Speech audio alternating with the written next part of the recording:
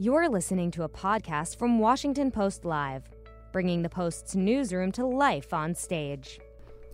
Black Lives Matter activist DeRay Mckesson and former police chief Charles Ramsey joined the Washington Post Live to discuss policing and the impact of civil unrest on criminal justice reform. Let's listen. Hello and welcome to Washington Post Live. I'm Jonathan Capehart, opinion writer for the Washington Post. This afternoon, we have a very special conversation in partnership with the Council on Criminal Justice, a think tank working to advance understanding and build consensus around criminal justice policy choices facing the nation. I want to welcome the member of CCJ's Board of Trustees who are with us, but I also would like to welcome our two guests who you see on the screen, co-founder of Campaign Zero and Black Lives Matter activist DeRay Mckesson, and Charles Ramsey, the former police chief of Washington, D.C. and of Philadelphia, who was also co-chair of President Obama's Task Force on 21st Century Policing. Thank you both so much for being here today. Thank you. Good to be here. Okay, so we have to get some definitions out of the way. There's a phrase that everyone is talking about right now. The phrase is defund the police. And depending on who you talk to, the definition changes. So what I would like and I'm going to start with you, DeRay, what does that mean from the viewpoint of Campaign Zero, defund the police? Yeah, so I think that when we zoom out, we're reminded that the police have killed more people since 2014, not less. Our data doesn't go back much further than 2013 when we think about this issue because the federal government has never collected data. I think there are two big buckets. One is like, how do we reduce the power of the police immediately? And how do we shrink the role of the police? Now, the defund language is hard for some people, but it really is this idea of like move the money to follow the responsibilities. And it's actually an idea that everybody I've ever talked to about it, they already agree that experts should do what experts do. That who should be dealing with the mental health crisis? Probably an expert, probably not a police officer. Who should respond to somebody with suicidal ideation? Probably a mental health expert, probably not an officer. Who should respond to homelessness? Probably a social worker, not an officer. The police are the first people to tell us that they're not social workers, and we agree. So we should actually permanently remove those responsibilities and permanently remove those resources. And that's what this idea gets to. It gets to the idea that experts should do what experts do. DeRay, could you say that phrasing again? I want to make sure I got it right. Move the money to where the responsibilities are. Is that correct? Yeah, so like you shift the responsibilities Right. and then you shift the resources. Chief Ramsey, what does defund the police mean to you? And respond to DeRay's characterization of what defund the police means to him.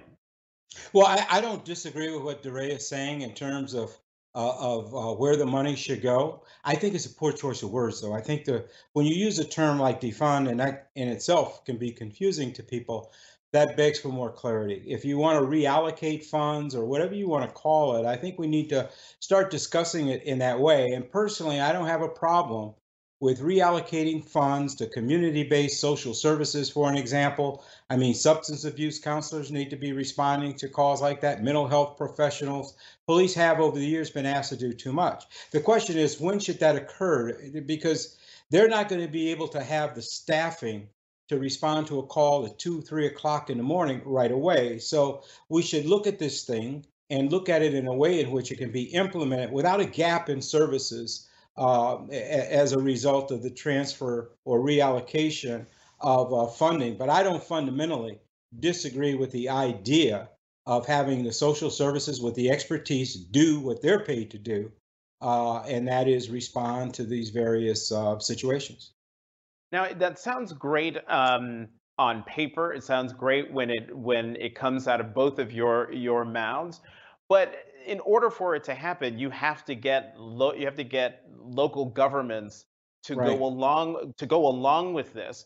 So how do you convince local governments that to do what you're talking about is not a scary thing, it's not an unknown thing, it is something that you could actually do, and you could do it well if you take the time to structure it? Yeah, Well, I can go ahead. Go ahead, DeRay. I think what's going to be interesting, and Ramsey, you know this, is that we have not yet really hit the next budget cycle. So like we're not in the next fiscal year yet, and the next fiscal year is going to be wild for everybody, for every school system, for every city, for every agency. So this conversation about funding is just going to be like we are going to be in a place where we are moving a whole lot of money really quickly. So when I think about how this will play out in practice, it will play out with overtime for police. I think it'll play out making sure that we are not spending extra money or more money on a whole lot of police services. There's some states that, like I think Massachusetts pays police to sort of monitor construction sites. Like I think there's going to be a host of things that just fall by the wayside. I'm actually worried about what's going to happen to public education, how many teachers are going to get laid off. Like I think that cities are going to have to make a lot of decisions. And I think the spirit of this is that we don't need to dump money into the police, which is historically what people do. That public safety is actually a function of all the other things. And when we look at arrests, it's only 5% of the arrests in the country happen for violent crime. It's a pretty small percentage of the overall pie.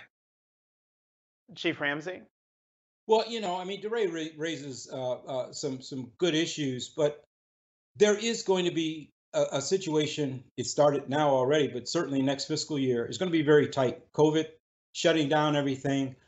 It is going to really be a strain, which concerns me because I've been in government a long time, and cities have a way of going through budgets, not just police, but every budget, and filling gaps elsewhere. Just to know that money will actually be channeled in the way in which we're talking is debatable, because there are going to be a lot of holes and a lot of gaps. And so how you get them to do it and have the increase in services that are going to be necessary, and also take into consideration the fact that some of these calls, whether it's a person going through mental health crisis or domestic violence, I heard mentioned, which is one of the most dangerous calls a police officer can go to.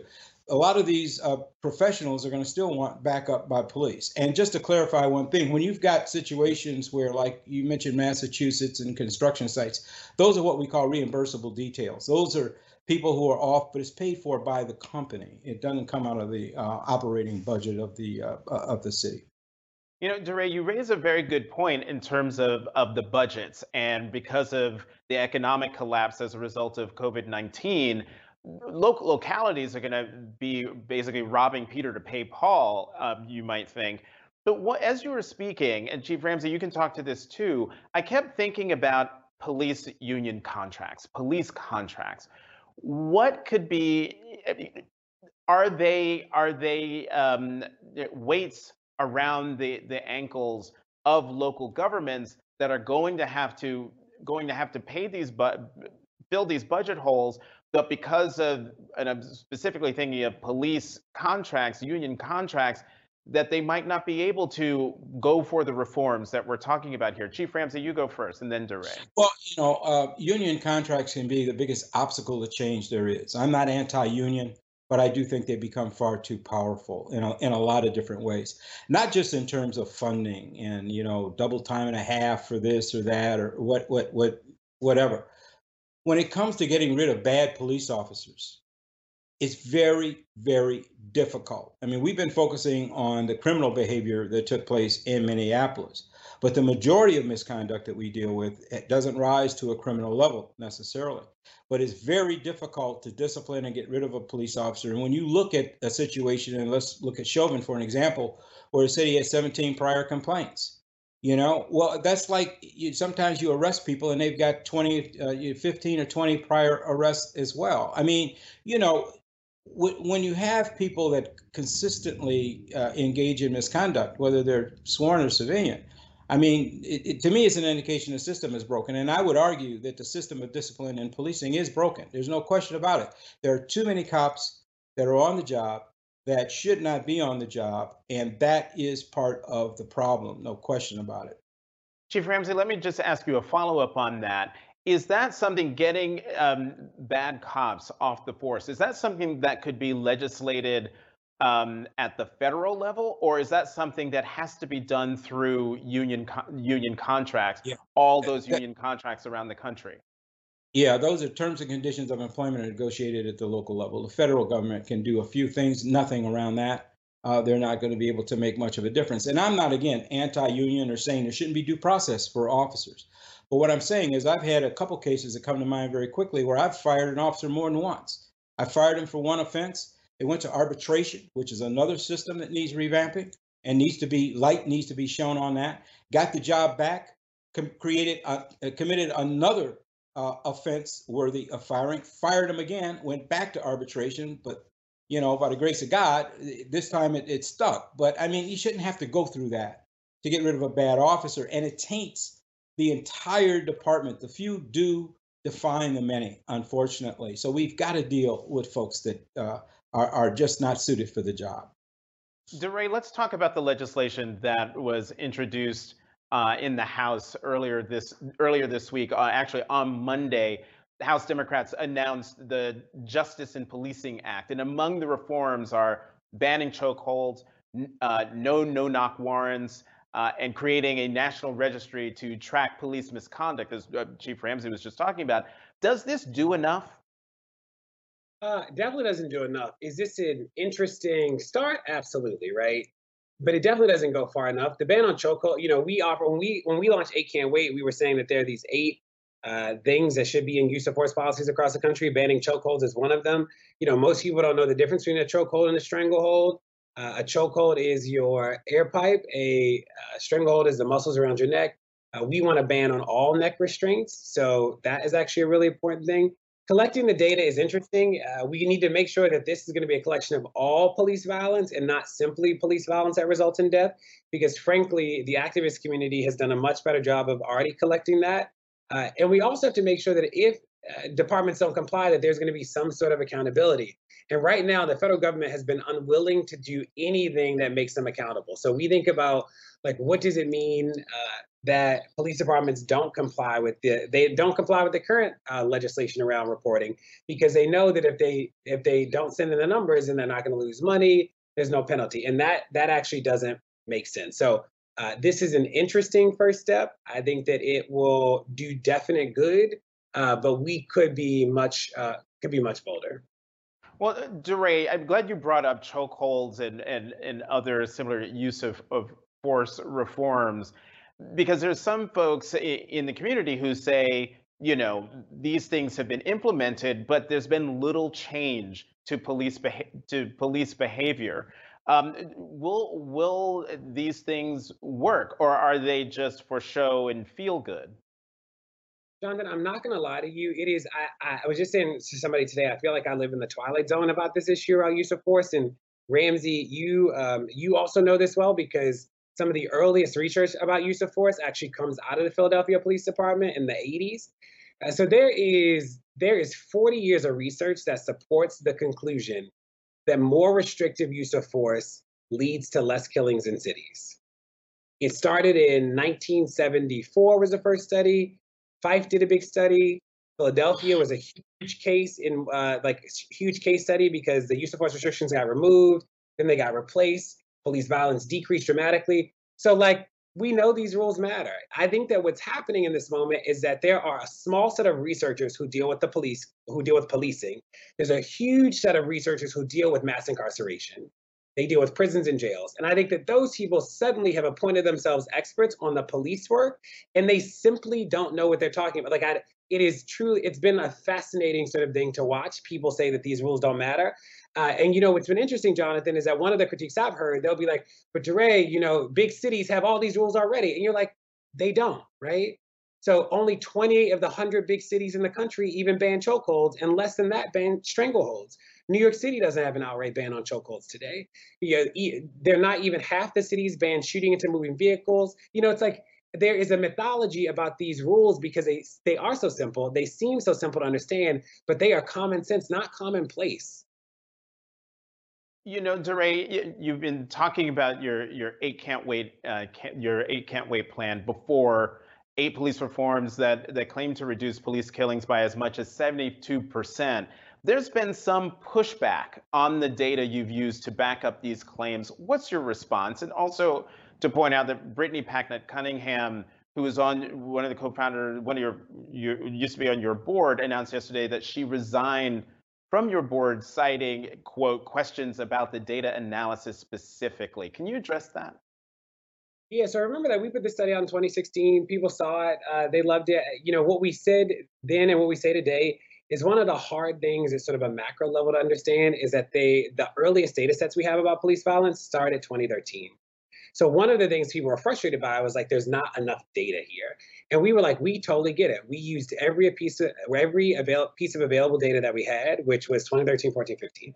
And, people were frustrated by the limited scope. So we hear that. We are excited to rerun the numbers. We actually had a team of researchers rerun the numbers 2 days ago, and they said our conclusion is sound, and we feel confident in that. But here's the thing, Jonathan, even if you just erased our whole study, right? Even if we were like, we don't stand by this, and I do stand by this study. Even if so, there's 40 years of research that leads to the same conclusion we got to, that more restrictive use of force leads to less killings. We weren't the first people to introduce this idea. We used more recent data than all of them, but the conclusion is the same. So I am frankly as confused as you or other people about why people sort of keep coming back to this, especially when we know, and Ramsey knows this, if the police thought these wouldn't matter, they wouldn't be fighting us on them. And I'm dealing all day with city council people and mayors calling me because the police unions are ready to kill them because they don't want any restrictions on use of force.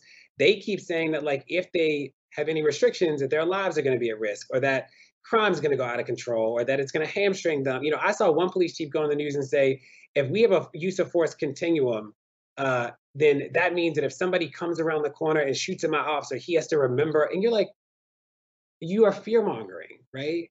So I'm confused about people sort of challenging with the data when we've made the research basis very clear.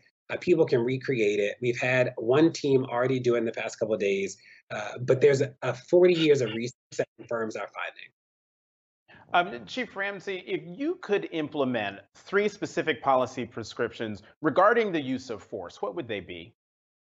Well, many of them are already in place. And I do agree that neck restraints ought to be prohibited unless there's an extreme circumstance that you're fighting for your life or what have you. But that doesn't happen very often, believe me. But it ought to be just outright prohibited. That's one. The other one that's in that category that DeRay mentioned was to shooting at cars. But one of the most important ones is duty to intervene. That is, you saw it graphically illustrated in Minneapolis, where you had officers, one of whom had his knee on the neck and back, and the others, kind of, even though they knew this man was suffering, even though they knew at one point he had no pulse.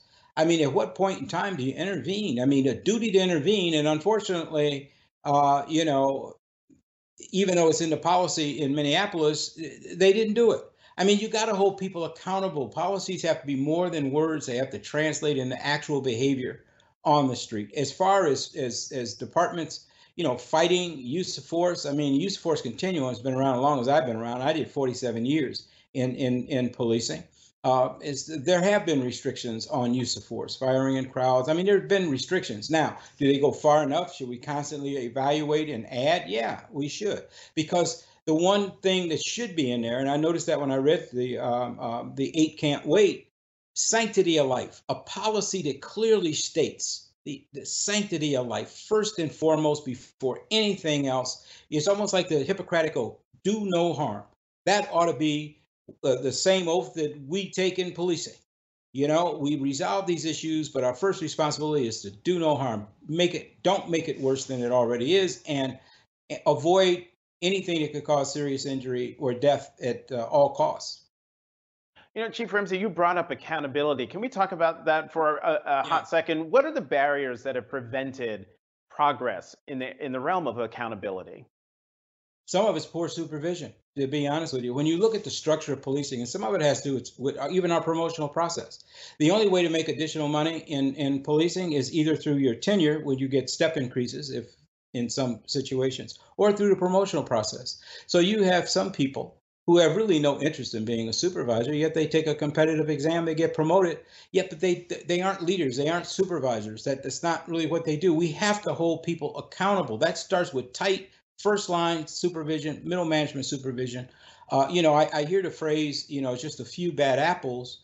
And I firmly believe it's not the majority of police officers. I know that's the case. But the good apples have to take care of the bad ones. And we can't keep using that as an excuse because one is too many. We are judged not based on what we do in our individual cities. And I think Minneapolis and these other places have shown that. Anything that happens anywhere in today's world with cable TV, video, it affects every single department. The profession of policing is under fire right now. It's a great opportunity for change, and I'm really optimistic that you'll get some substantive change this time. But accountability is key, but it has to be from the bottom up and from the top down. And what I think too, go ahead, DeRay. Go ahead. Is that what is so interesting too is we spent a lot of years trying to figure out structurally what the problems are. And you think about in California, there's a law that says that any investigation of an officer that lasts more than a year can never result in discipline, regardless of the outcome. That's sort of wild, right? You think about in Oregon, the law literally says that an officer can use deadly force if they think you just committed a felony, or if they think you're about to commit a felony. That is sort of wild. So, Ramsey talked about the problem with arbitrators. There's some police departments where 70% of the people fired get rehired. And we work with cities as they go through the negotiation process. And some of them they can't imagine a world where like an arbitrator is not the final person. And it's like, we can imagine a million worlds, because in Ramsey, you've read some of these arbitration decisions. These decisions are not like the most airtight rationales you've ever heard. Sometimes you read them and you're like, how did you reach that conclusion? But we're stuck with arbitrators being the final person. So I think that this is a moment that we can actually peel back all these layers that people didn't even know existed before. Add one thing Sure, Chief Ramsey. Cities signed off on every one of these collective bargaining agreements. And so you talk about accountability, it's at the government level as well, because a lot of the things that are in these contracts were signed off on by city officials. Now, some were the result of arbitration as well, but many of them were signed off on by cities. I want to get to that, because that gets to restructuring issue and the role of government. But real quickly, I need you to define a term, because this gets back to accountability. What is qualified immunity? Well, I mean, I'm not a lawyer, so I probably won't be giving you an exact definition of it. But my understanding is that if an officer is acting under color of law within the guidelines that govern their behavior, and if an incident occurs, they're covered, and won't be sued individually. The city can be sued, but they won't be sued as an individual. That's my understanding of how it works. Okay. Chief Ramsey, I have a question for you from a reader. It is from Sally Hook. I hope I'm pronouncing your last name correctly, Sally, in Oklahoma. And she asks, what would restructuring policing look like from the ground up? I mean, some of the things we've talked about already. First of all, you have to reimagine policing. Police were built on a model very similar to the military, because the first people in America that really started creating police forces were basically all ex-military people. So you wind up with officers, sergeants, lieutenants, captains, and so forth. So you got this chain of command, so many layers in between. We need to rethink that because, again, there are situations where too many layers. It just impedes communication in terms of policy and everything else that you want to get done. But the other thing is what police should actually be doing. And DeRay and I were talking about that a little earlier. I mean, we fill in all the gaps that are there in government. I mean, 24 hours a day, 7 days a week, holidays, you name it, police are out on the street. You can't say the same for these other agencies. They're not. And a lot of what we deal with happens, after 5 o'clock in the afternoon, when a lot of people go home. That's when a lot of stuff happens. And so, having others that have the expertise deal with some of these issues, and I don't think we can totally remove ourselves, but we don't have to be lead on it. We can just have a secondary role if there's a safety issue, but they need to be able to step up. That's going to require funding. Now, not all that funding can come from police. It needs to come from other places as well, because to sustain it long term, it's going to require a regular funding stream, whether you're talking about school counselors, school psychologists, healthcare, mental health workers, substance abuse counselors, people that work with the homeless. I mean, we need to think about that and then focus the police on in areas where their power of arrest, their being a sworn member of the department actually makes a difference, actually matters. That's where they need to be. So I know it's a long answer, but I think we need to rethink about the role and responsibilities of police. They've gotten too broad. DeRay, let's talk about the metrics for success. Should arrests be the metric for success in policing, or should something else be a metric for success? Well, this is a fascinating question. So first, we need to measure the amount of force being used in police departments and killings, and that has to go down. What's interesting when we look at the numbers is that killings in cities is actually decreasing in a statistically significant way, but it's being offset by increases in rural and suburban communities. So one of my worries, honestly, Capar, about the coverage of the protest today is that it's very LA, it's very New York. And the reality is that those places are experiencing historic decreases in this particular problem. It is not in Albuquerque, where a couple years ago, 1 in 3 homicides in the city of Albuquerque was actually committed by a police officer. I don't see cameras in Phoenix, where 1 in 5 homicides was actually committed by a police officer. I don't even see people back in St. Louis that has had the highest rate of police violence from 2013 to 2019, right? Omaha. So there are these places where the problem is actually wild. It is huge. It is unending, unyielding. And the media is like, let's focus on LA and New York. And like that, I think that is malfeasant. That only exacerbates the problem. So that's like one bucket of it. But the second is, and Ramsey knows this, is that when you say the police solved a crime, solved is not at all what the public thinks it is. The public is like, they got the bad guy, got a conviction. Solved really means that the police made at least one arrest. I don't even know what that means. I don't know what I can use that to inform me as a citizen. I don't know how such soft data doesn't justify the gazillions of dollars that goes into them. If anything, the police department's own metrics tell me we should be putting the money somewhere else. Well, on that note, Chief Ramsey, because DeRay, that's actually an excellent last point there. Chief Ramsey, to your mind, having run 2 major metropolitan police departments, if you were a chief of police today, what would you say should be the metric of success for a police department? When I co-chaired President Obama's task force on 21st century policing, one of the things we discussed, and we brought this to the attention of Ron Davis, who then was the director of the COPS office, Community-Oriented Policing Services, part of DOJ, that annually there should be a report, and we entitled it The State of Policing in the United States.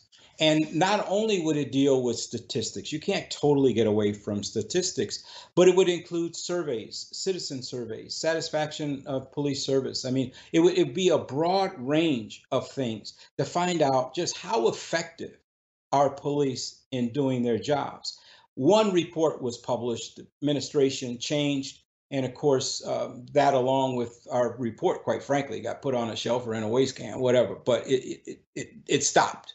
And so I think there's got to be other ways of doing it. But I would call on the media, though, to be involved in that and to look at it differently, because at the end of the year, the only thing they look at is a measure of success or failure for a department in a city is the homicide numbers. That's it.